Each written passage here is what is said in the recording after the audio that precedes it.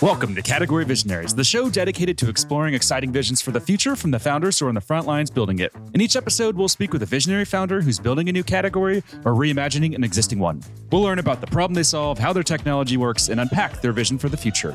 I'm your host, Brett Stapper, CEO of Frontlines Media. Now let's dive right into today's episode.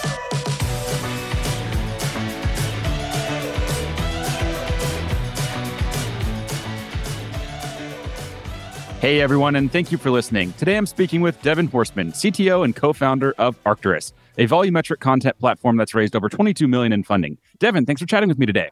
Hey, how's it going? Good. So tell us, what does the name mean? I briefly looked it up online. I'm not sure if I'm saying it correctly, but tell us, what does that name mean? Yeah, so Arcturus is the brightest appearing star in the northern hemisphere. It's kind of a reference to sort of the forward-looking and rising star aspect of what we're up to. We're kind of looking at what lies beyond in terms of media and trying to, inspire people, in the same way that you might look to the stars. Nice. I love that.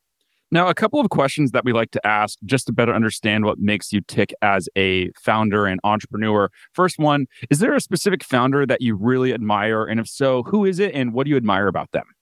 Yeah, it's interesting. There's a couple that come to mind as a technical founder in the graphics and 3D world. John Carmack is somebody that I've always really appreciated.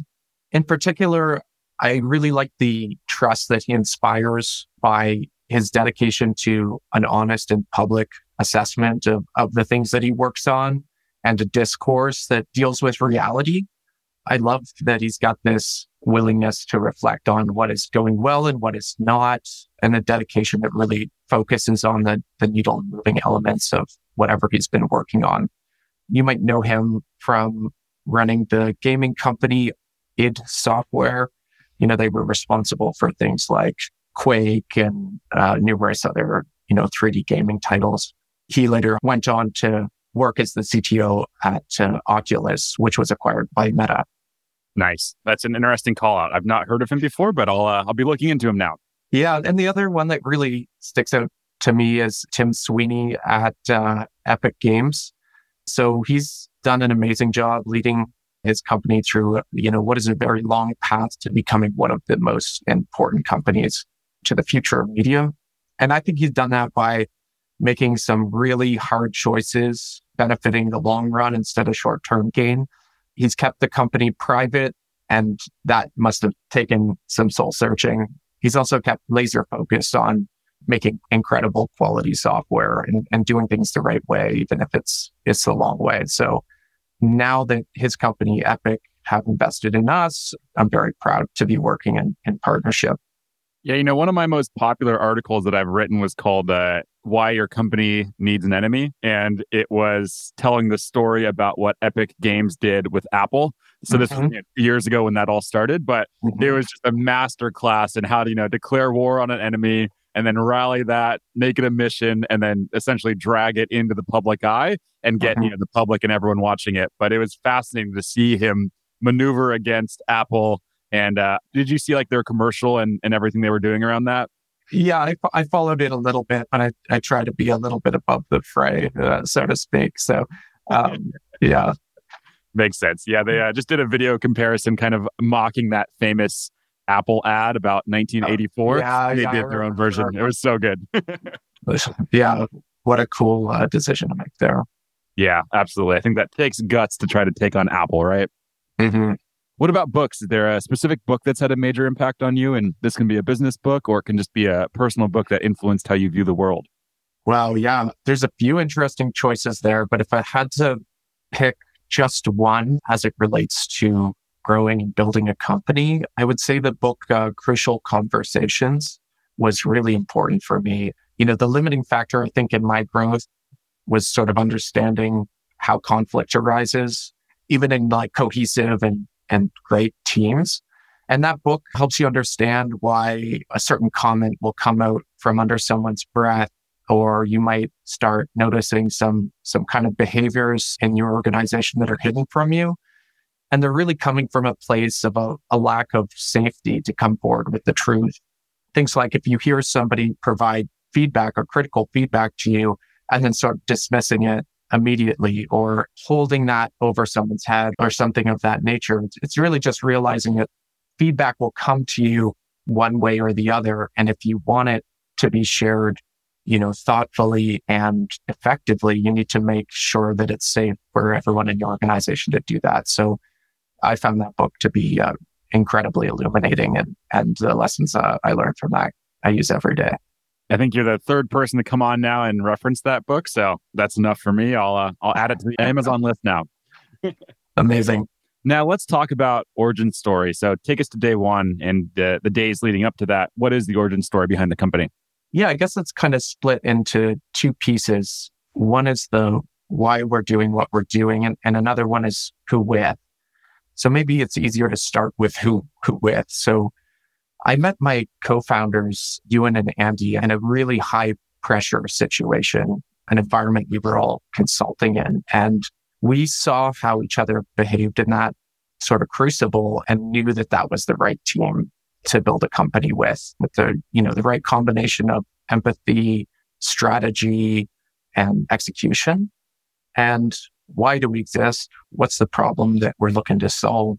We sort of started with the core pain point that we were ourselves experiencing. So there's all these new spatial display devices, things like holographic screens, virtual reality headsets, augmented reality headsets, and so on. And with these new spatial devices, you can see sort of into and around content. What I mean by that is like you can move your point of view. So if you had like an actor or a character standing in front of another character, if you moved your head to the side, you would see the part that was previously blocked by the first one.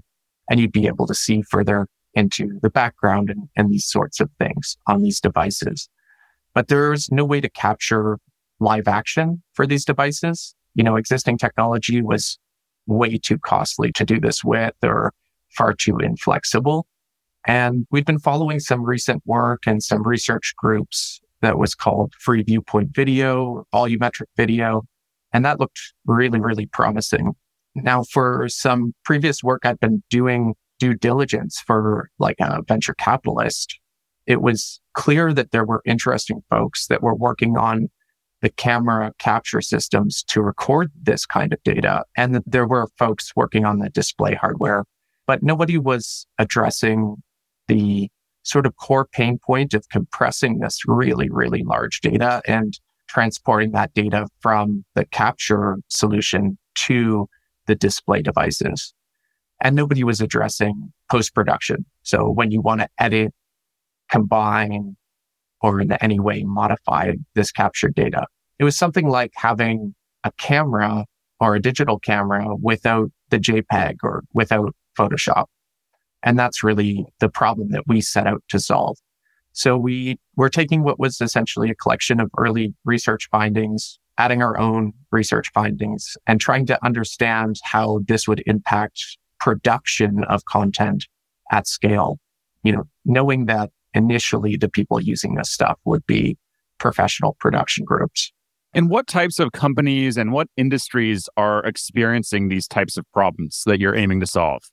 Yeah, it's a really interesting question. Thinking about it as, where do we fit into the market?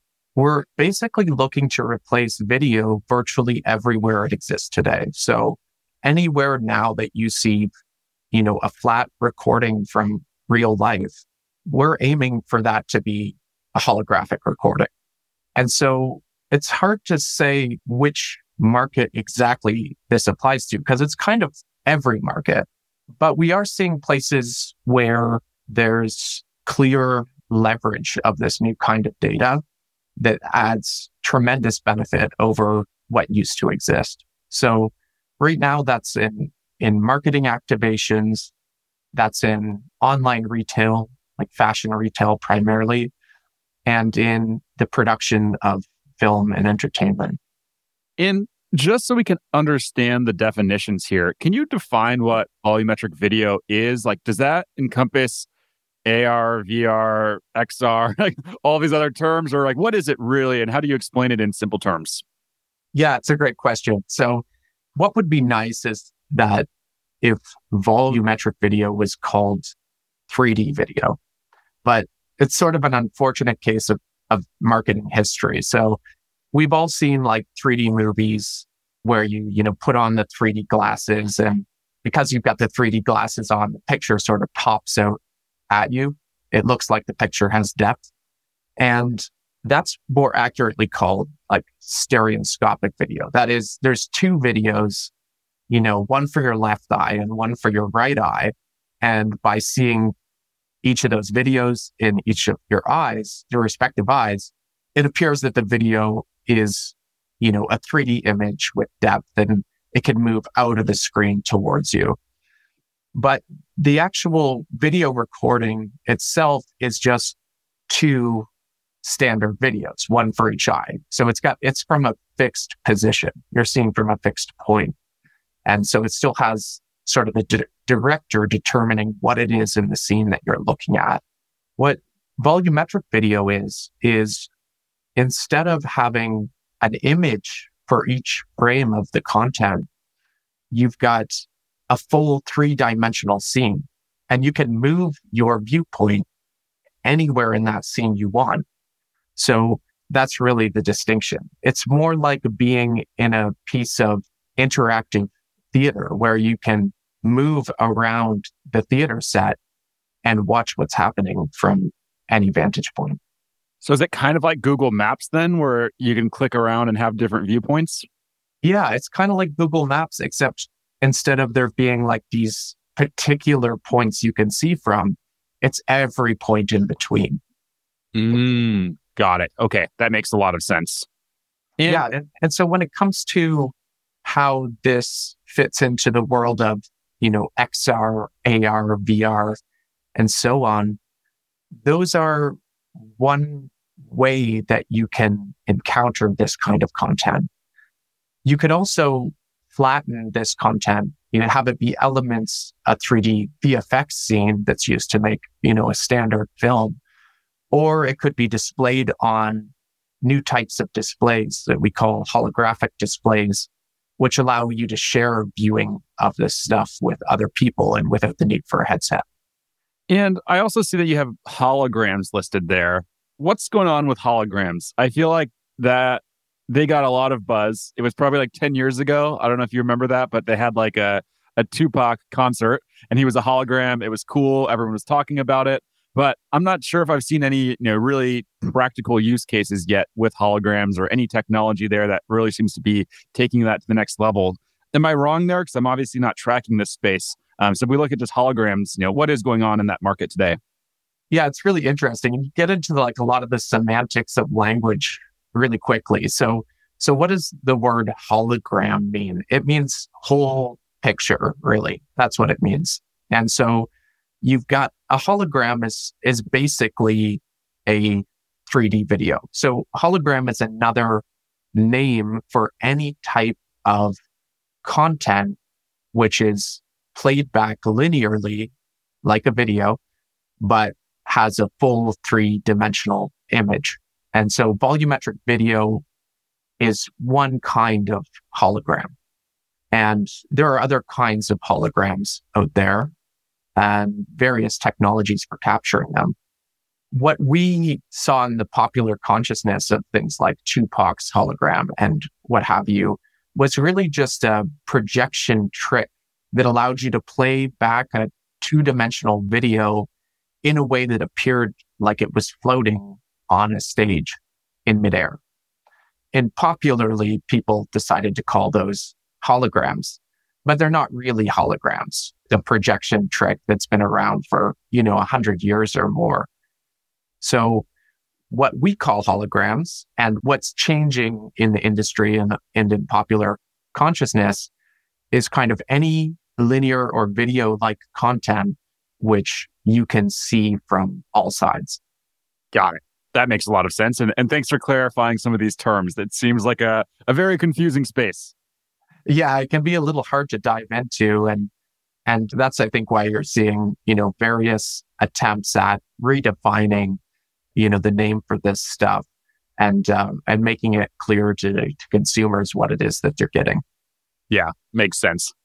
And it sounds like there's just a lot of different ways your tech is being used, and there's many different use cases. Is there a specific one that you want to maybe call out and just talk the audience through? Yeah, I'll call out the case of a virtual production. So the way that film used to be made is you build a large film set and, maybe some portion of that set is a green screen, for the background, and some portion of that set is actually built environment. And then the actors and the extras and so on all act in the foreground, sort of built environment part of the set. And the cameras in real life move through that set and record the action. So the directing and the acting is determined at the same time. You've got to capture the shot as the actor is taking the best take, and you have to know ahead of time what the path the camera moves is. More recently, for example, with television shows like The Mandalorian and films like The Jungle Book, directors have been virtualizing the production. What I mean by that is that they basically build the sets in 3D software ahead of time, and the place where the action is recorded is this stage which has these large LED walls and can show any three-dimensional image on that LED wall that you'd like. And so what happens is they get the actor to just stand on this LED stage, and the camera is moving through that LED stage while they capture just, one or a few actors in the foreground. And then the background is drawing this large 3D scene. And so what that helps them do is create these places and these environments, for much cheaper than it would take to build out the whole thing with real materials. But the problem is that you can't put actors into that three-dimensional background without a technology like ours. You could, but it would be very expensive, and or it would look a little too fake. It would look something like video game characters in the background. And so our technology helps solve this problem. And by doing that, it makes the film production much more cost effective. Fascinating. And in terms of the adoption that you're seeing with your technology, are there any numbers or metrics that you can share? Or what's that North Star number that you're really looking at to monitor growth? Anything you can share there? Yeah, there's really two big variable costs that we monitor here. One of them is the amount of volumetric video that's being processed through our processing cloud. And so we saw an increase of 150% in processing last year. And the other one is distributing this data to end viewers, where we saw a 575% increase over the year before. So a lot of uptake in streaming this kind of data to end viewers. Wow. And another thing I want to touch on, and you had mentioned this, I think, in our pre-interview, is the idea of category creation. So for you, is this a category creation play? Are you creating a totally new category? Yeah, that's a really hard question to answer. You could say we're creating a brand new category because we're creating a brand new type of media, or at least making a brand new type of media feasible to be used in the real world. So it's functionally everywhere and applies to sort of all market categories in some sense. Is that a new category? Is it just a transformation of an old one? I don't know. What do you think? I think it's tough to say, and I think it depends on how the buyers buy at the end of the day, right? I think in some industries, buyers really do buy based on category. I think especially when you're looking at the enterprise space, where they just go to Gartner and say, hey, who's the leader of this category? How do I buy? But I think it just depends on how buyers make their decisions. How do you see buyers making decisions in your market? Yeah, that's really interesting. So there's really two main types of customer that we have. We've got the big brands, folks like the McDonald's or the Uniqlo's or other large brands of this sort. And they're basically delivering this data to their customers or the folks that they're advertising to. And then we've also got the content producers.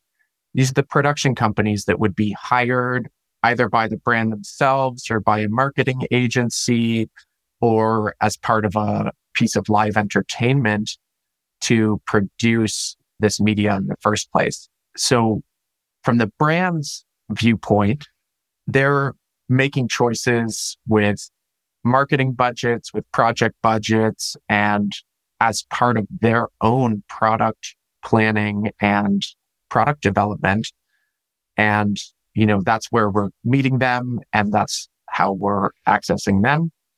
And then through the production companies, we're accessing them through things like industry events, things like the, production, technology, media, and so on. Makes a lot of sense. We tend to think about category creation, and I think this goes against how a lot of people talk about it and think about it. A lot of them just try to come up with a catchy name, and then their goal is just to get people to use that name, talk about platforms like theirs. We see that not work that often. Buyers are typically allergic to just new terms invented by the marketing department.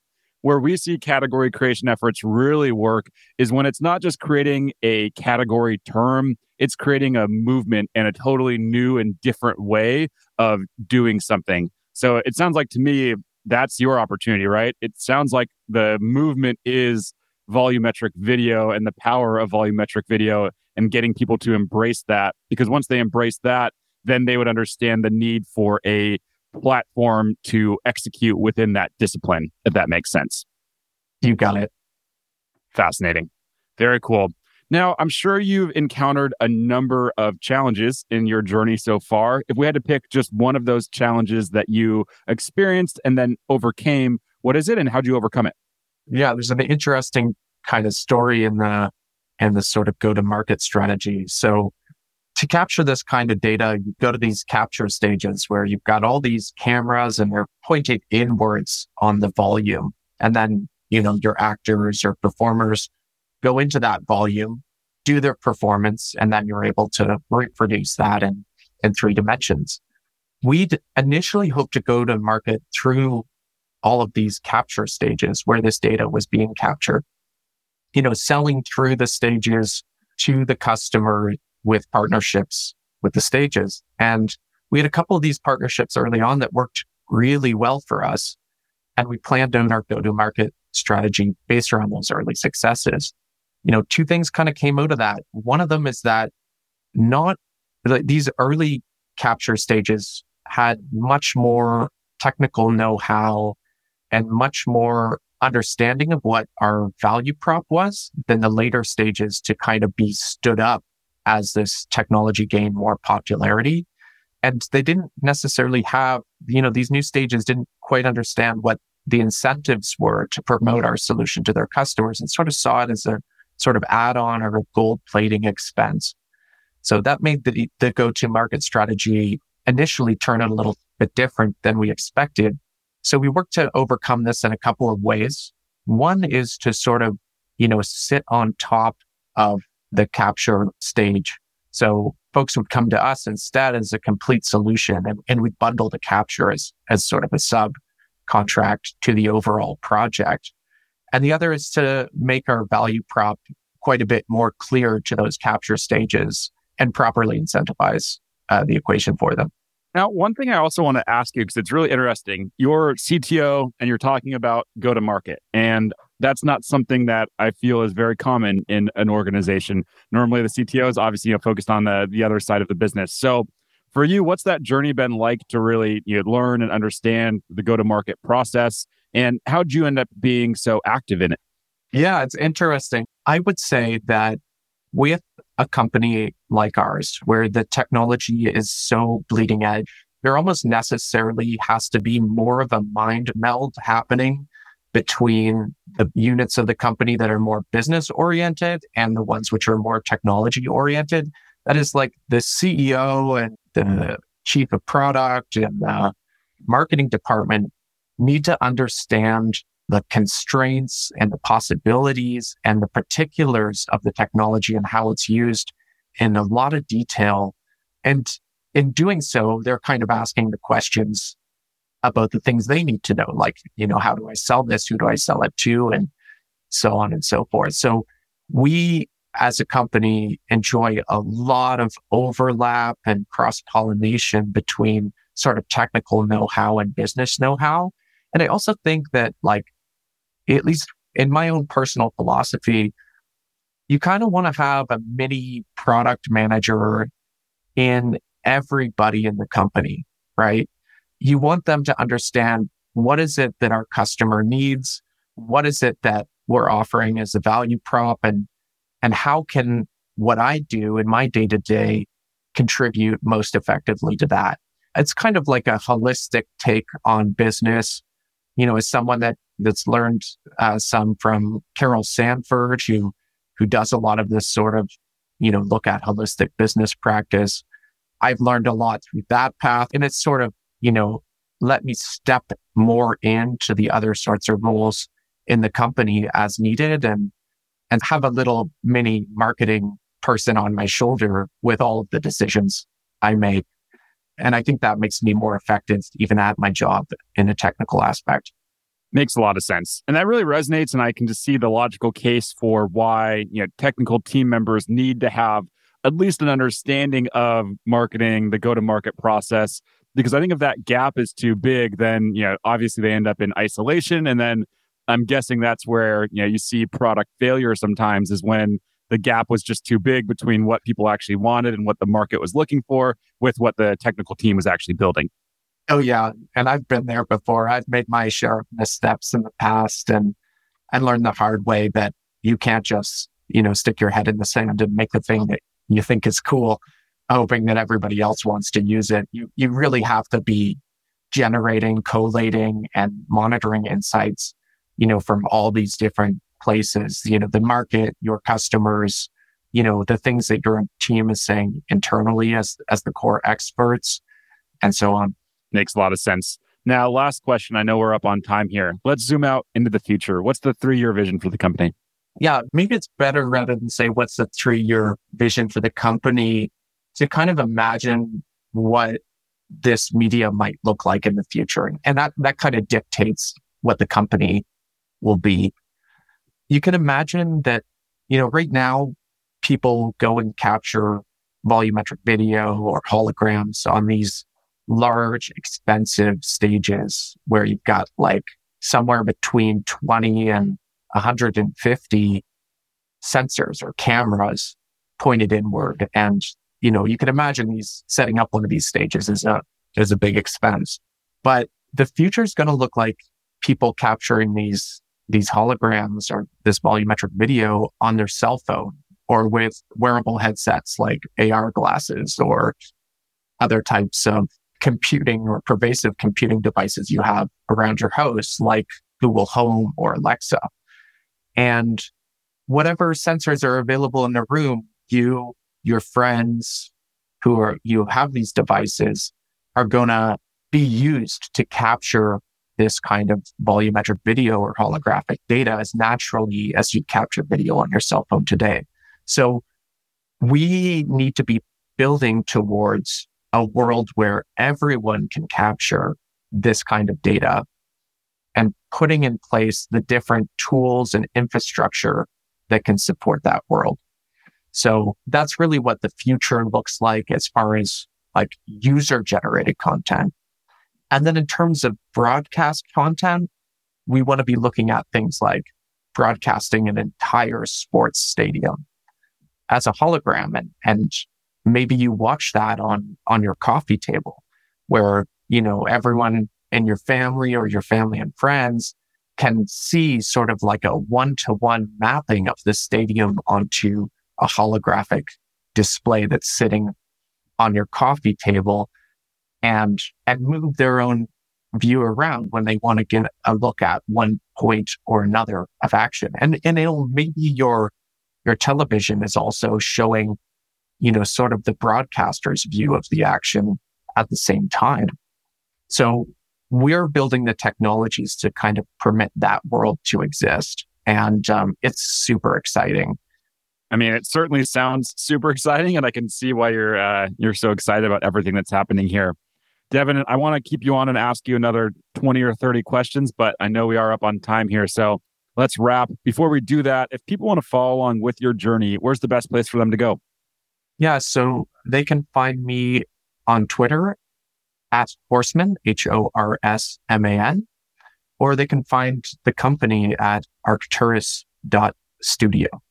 Awesome. Well, thank you so much for coming on, sharing your story, teaching us what some of these terms mean, and really share this vision. This is all super exciting, and we wish you the best of luck in executing on this vision. Yeah, thanks, Brett. This was really fun. All right, keep in touch.